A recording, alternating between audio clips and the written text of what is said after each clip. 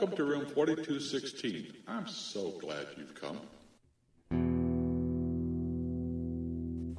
Reading the Bible can be difficult. Not to mention understanding it.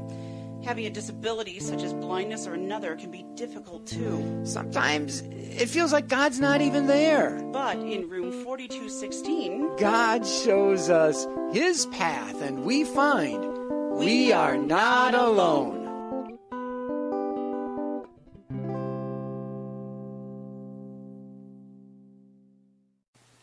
Holidays are important events for family and friends as they bring people together so that they might think as well as celebrate and contemplate the past. This week we find also in the family of God we are celebrating the holiday of Holy Week. With this in mind, we bring you the events of Holy Week.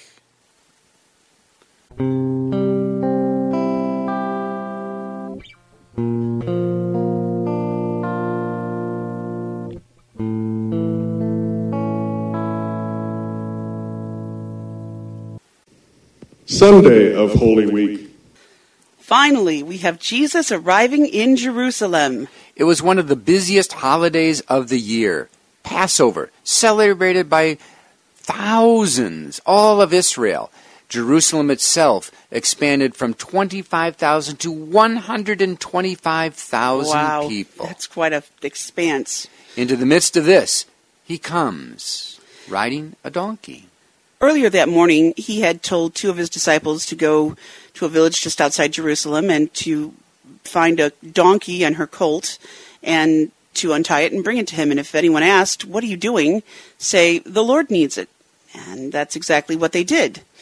They brought the two donkeys, they spread their cloaks on the colt, and Jesus rode this colt into Jerusalem.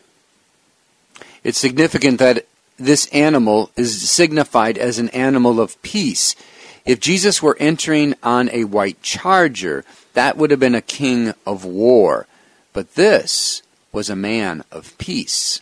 Finally, we have Jesus arriving in Jerusalem. And the crowd goes wild! Hosanna! Hosanna to the Son of David! Blessed is he who comes in the name of the Lord! This really ticked off the Pharisees.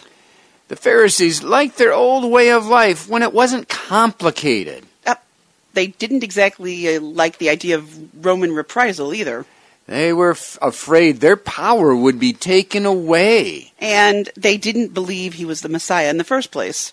And so they rebuked and actually demanded Jesus to have the children be quiet. But Jesus said to them, "If they are quiet, then the stones themselves will cry out." Jesus not only welcomed the praise of people, but wanted the praise of people.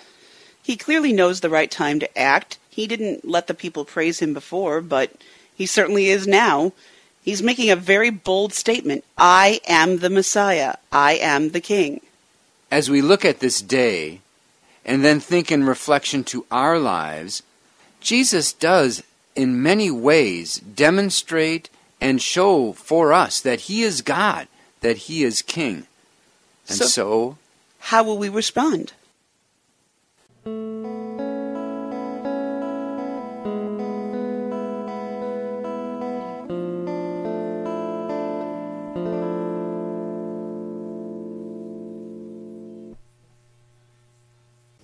Monday of Holy Week.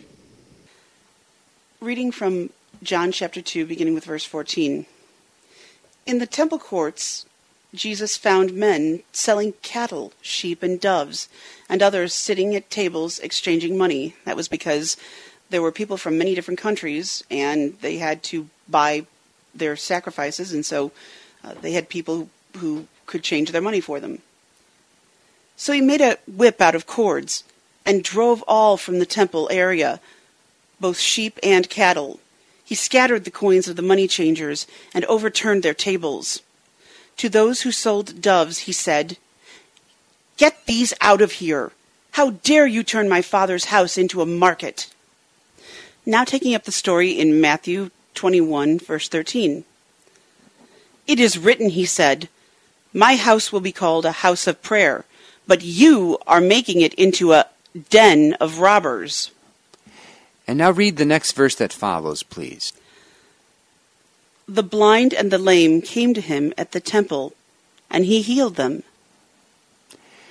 We find here Jesus is very zealous, very consumed with having God's house be kept holy, that it should be a place of prayer and not a marketplace or anything else. It's fascinating, after he did the harsh action against the money changers and the animal keepers, he then turned and gave blessings. For Jesus is all about mercy. In everyday language, you might say he challenged what he saw was wrong. He was willing to face conflict in order to resolve it for the good. And so, how does this apply to us today? Well, sometimes being cleansed by Jesus doesn't always feel so good. Sometimes it hurts when he has to open up that wound. But just as he hurts, he comes with the soothing medication. Our healer and friend shows us mercy. And as he lives through us, so we need to live this way as well.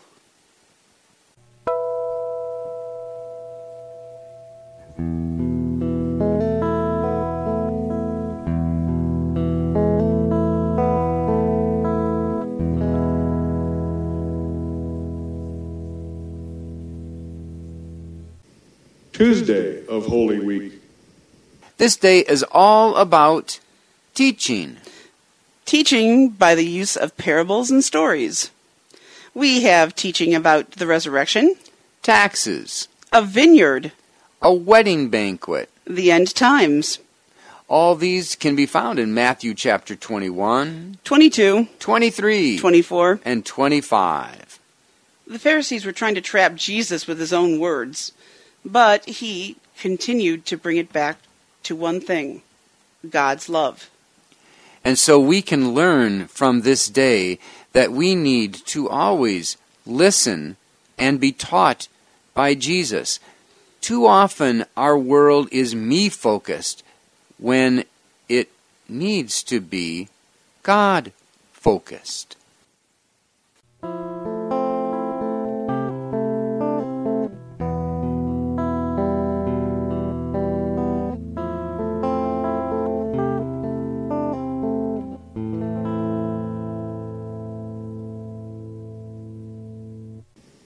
Wednesday of Holy Week. This day seems to be a very quiet day for Jesus, as the gospel readings record very little about Wednesday. Perhaps Jesus rested, for this was the day before the great feast. There are two events that are recorded, and both are extremely significant. Matthew chapter 26, beginning at verse 6. While Jesus was in Bethany, in the home of Simon the leper, a woman came to him with an alabaster jar of very expensive perfume, which she poured on his head while he was reclining at the table. When the disciples saw this, they were indignant. "Why this waste?" they asked. "This perfume could have been sold at a very high price, and the money given to the poor." Aware of this, Jesus said to them, "Why are you bothering this woman? She has done a beautiful thing to me. The poor you will always have with you, but you will not always have me. When she poured this perfume on my body, she did it to prepare me for burial. I tell you the truth, wherever this gospel is preached throughout the world, what she has done will be told in memory of her." The other event that is recorded for this day is an extreme opposite to what we just heard. in the face of a gracious gift given by a woman, we find Judas going after blood money. He went to the Pharisees and struck a deal that he would deliver Jesus to them by cover of night for 30 pieces of silver. It might seem out of place, the episode of this gift given to Jesus, in contrast with 30 pieces of silver, but not really. Think about it for a minute.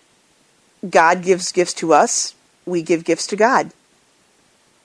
Or do we? Do we ever withhold, steal, take things that shouldn't be ours? And the giving of gifts can be a sensitive subject too, very sensitive. Have you ever been in a situation where you've wanted to give but couldn't? Have you ever been in a situation where you've been criticized by someone for a gift you've given? Or have you been critical of a gift given by someone else? This day teaches us to respect and remember gifts to God, because He has given the most important gift of all to us.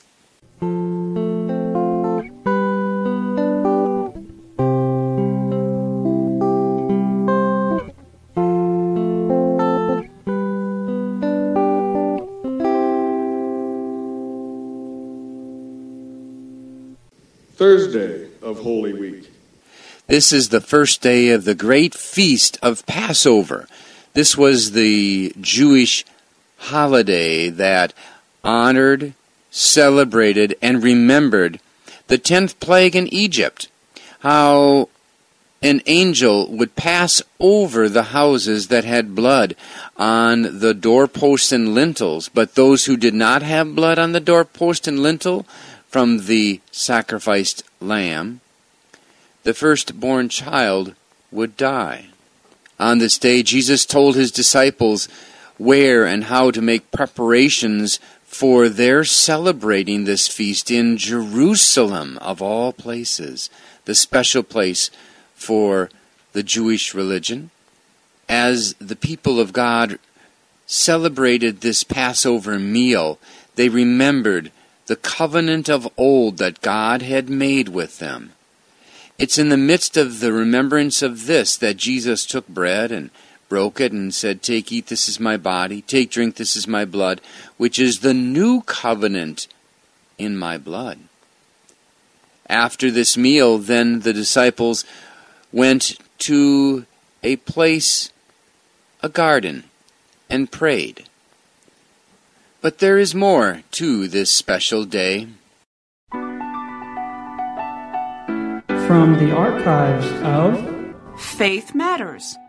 This is from John chapter 13, verses 1 and following. It was just before the time of the Passover feast. Jesus knew that the time had come for him to leave this world and go to the Father. Having loved his own who were in the world, he now showed them the extent of his love. The evening meal was being served. Jesus knew that the Father had put all things under his power, and that he had come from God and was returning to God. So he got up from the meal, took off his outer clothing, and wrapped a towel around his waist.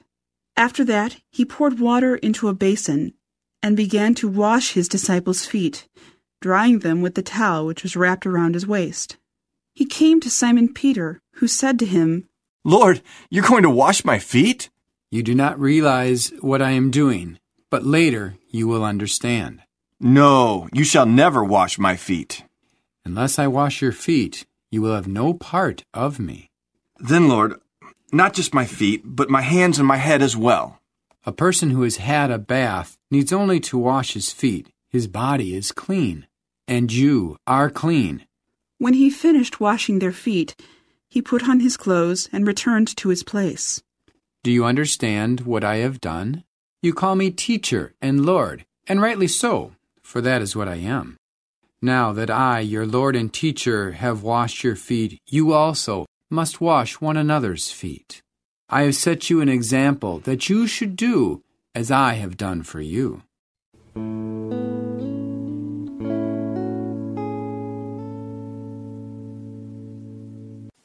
So what is the takeaway from this day?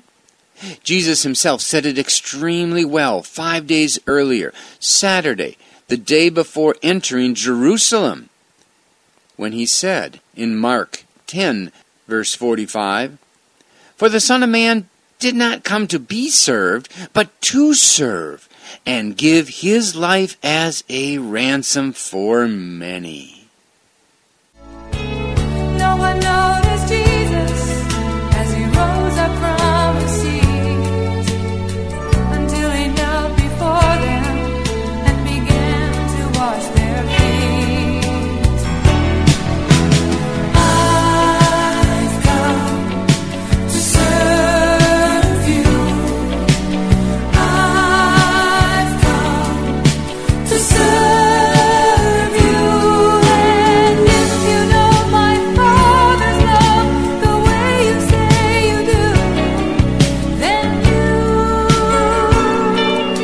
will serve each other too. Friday of Holy Week. With Jesus arrested, he was taken to the Sanhedrin, where they met in the middle of the night. This in and of itself was illegal. It was supposed to meet by day, broad daylight, with advance notice of a trial. But not for this man, for they wanted to get rid of him, and so they did it secretly to hurry it through. They found him guilty of confessing to be the Son of God. To have him killed, though, the Jews would have to convince other officials to carry through with this act. And so Jesus was moved from not just one, but two, and finally to Pilate, for he was the one, the Roman authority, who would have the power to do so. Pilate was not eager to kill Jesus, because as an outsider, he was aware of Jesus' entry, quietly, not as one who is seizing power. Pilate and the Roman Empire was in a no-win situation. If he was executed immediately, he could have a riot on his hands. And if he was not executed, he again could have a riot on his hands. Being experienced in such matters, Pilate took a different approach. John chapter 19, beginning at verse 1. Then Pilate took Jesus and had him flogged. The soldiers twisted together a crown of thorns and put it on his head, and they clothed him in a purple robe. And they went up to him again and again, saying, "Hail, King of the Jews!" And they slapped him in the face. Once more Pilate came out and said to the Jews gathered there, "Look, I am bringing him out to you to let you know that I find no basis for a charge against him." When Jesus came out wearing the crown of thorns and the purple robe, Pilate said to them, "Here is the man." As soon as the chief priests and their officials saw him, they shouted, "Crucify! Crucify!" But Pilate answered, "You take him and crucify him. As for me, I find no basis for a charge against him." The Jewish leaders insisted, "We have a law, and according to that law, he must die, because he claimed to be the Son of God." When Pilate heard this, he was afraid. Having been thwarted, Pilate again spoke with Jesus, and as he did, he realized he was dealing with somebody he did not want to deal with, and so Pilate sought to free him. But the Jewish officials used their final and best trump card of all. "If you release him, you are not a friend of Caesar's," they claimed. stating, in simple words, he said he's a king, and if you let him go, you will be treasonous in support of him and against your Roman emperor. Pilate knew that if this got back to Rome, he would be in extreme trouble, for others had died in a similar situation as he was presently in. Even if it's not true, he had to end this then. Continuing in John 19, now at verse 16. Finally, Pilate handed him over to be crucified. So the soldiers took charge of Jesus. Carrying his own cross, he went out to the place of the skull, which in Aramaic is called Golgotha. There they crucified him, and with him 2 others, one on each side, and Jesus in the middle. Pilate had a notice prepared. It read, Jesus of Nazareth, King of the Jews. Many of the Jews read this sign, for the place where Jesus was crucified was near the city, and the sign was written in Aramaic, Latin, and Greek. The chief priests of the Jews protested to Pilate, "Do not write the King of the Jews, but that this man claimed to be King of the Jews." Pilate answered, "What I have written, I have written." When the soldiers crucified Jesus, they took his clothes, dividing them into 4 shares, one for each of them, with the undergarment remaining. This garment was seamless, woven in one piece from top to bottom. "Let's not tear it," they said to one another. "Let's decide by lots who gets it." This happened that the scripture might be fulfilled that said, "They divided my clothes among them and cast lots for my garment." So this is what the soldiers did. Near the cross of Jesus stood his mother's sister, Mary, the wife of Clopas, and Mary Magdalene. When Jesus saw his mother there and the disciple whom he loved standing nearby, he said to her, "Woman, here is your son." And to the disciple, "Here is your mother." From that time on, this disciple took her into his home. Later, knowing that everything had now been finished, and so that the scripture would be fulfilled, Jesus said, "I am thirsty." A jar of wine vinegar was there, so they soaked a sponge in it, put the sponge on a stalk of hyssop plant, and lifted it to Jesus' lips. When he had received the drink, Jesus said, "It is finished." With that, he bowed his head and gave up his spirit. It is finished. Oh, but much more than that. These words aren't merely the culmination, the last page being turned in a great novel, a sip swallowed from a can of soda. It is finished.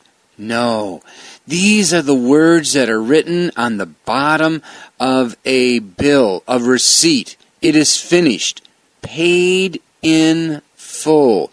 Tetelestai, our debt of sin, is now erased.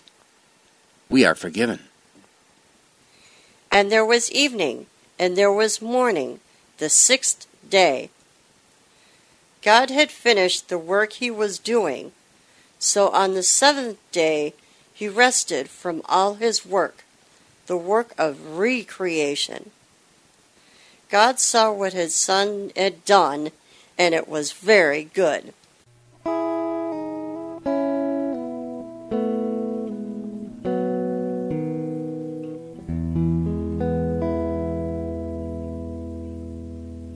When we look at Holy Week, we see that Thursday was a visible example of Jesus' service of people.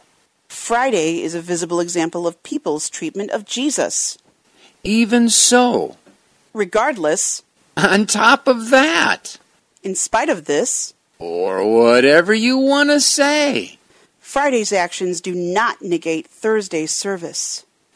in fact, Good Friday is just one more. No, the ultimate service of God to humanity. Join us next week as we continue to learn about Jesus Christ's service to us and our service to Him and to one another. Please feel free to write to us. You can do so sending your comments and suggestions to info, I-N-F-O, at not-alone, not-alone.net.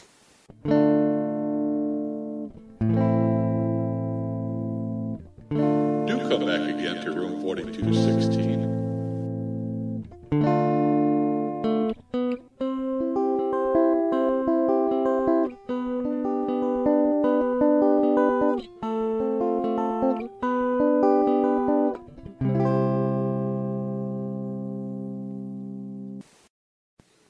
Credits: Robert Vaughn, interlude musician; Nancy Honeytree, I've Come to Serve; Brent Ford, male narrator; and Carrie Ford, female narrator.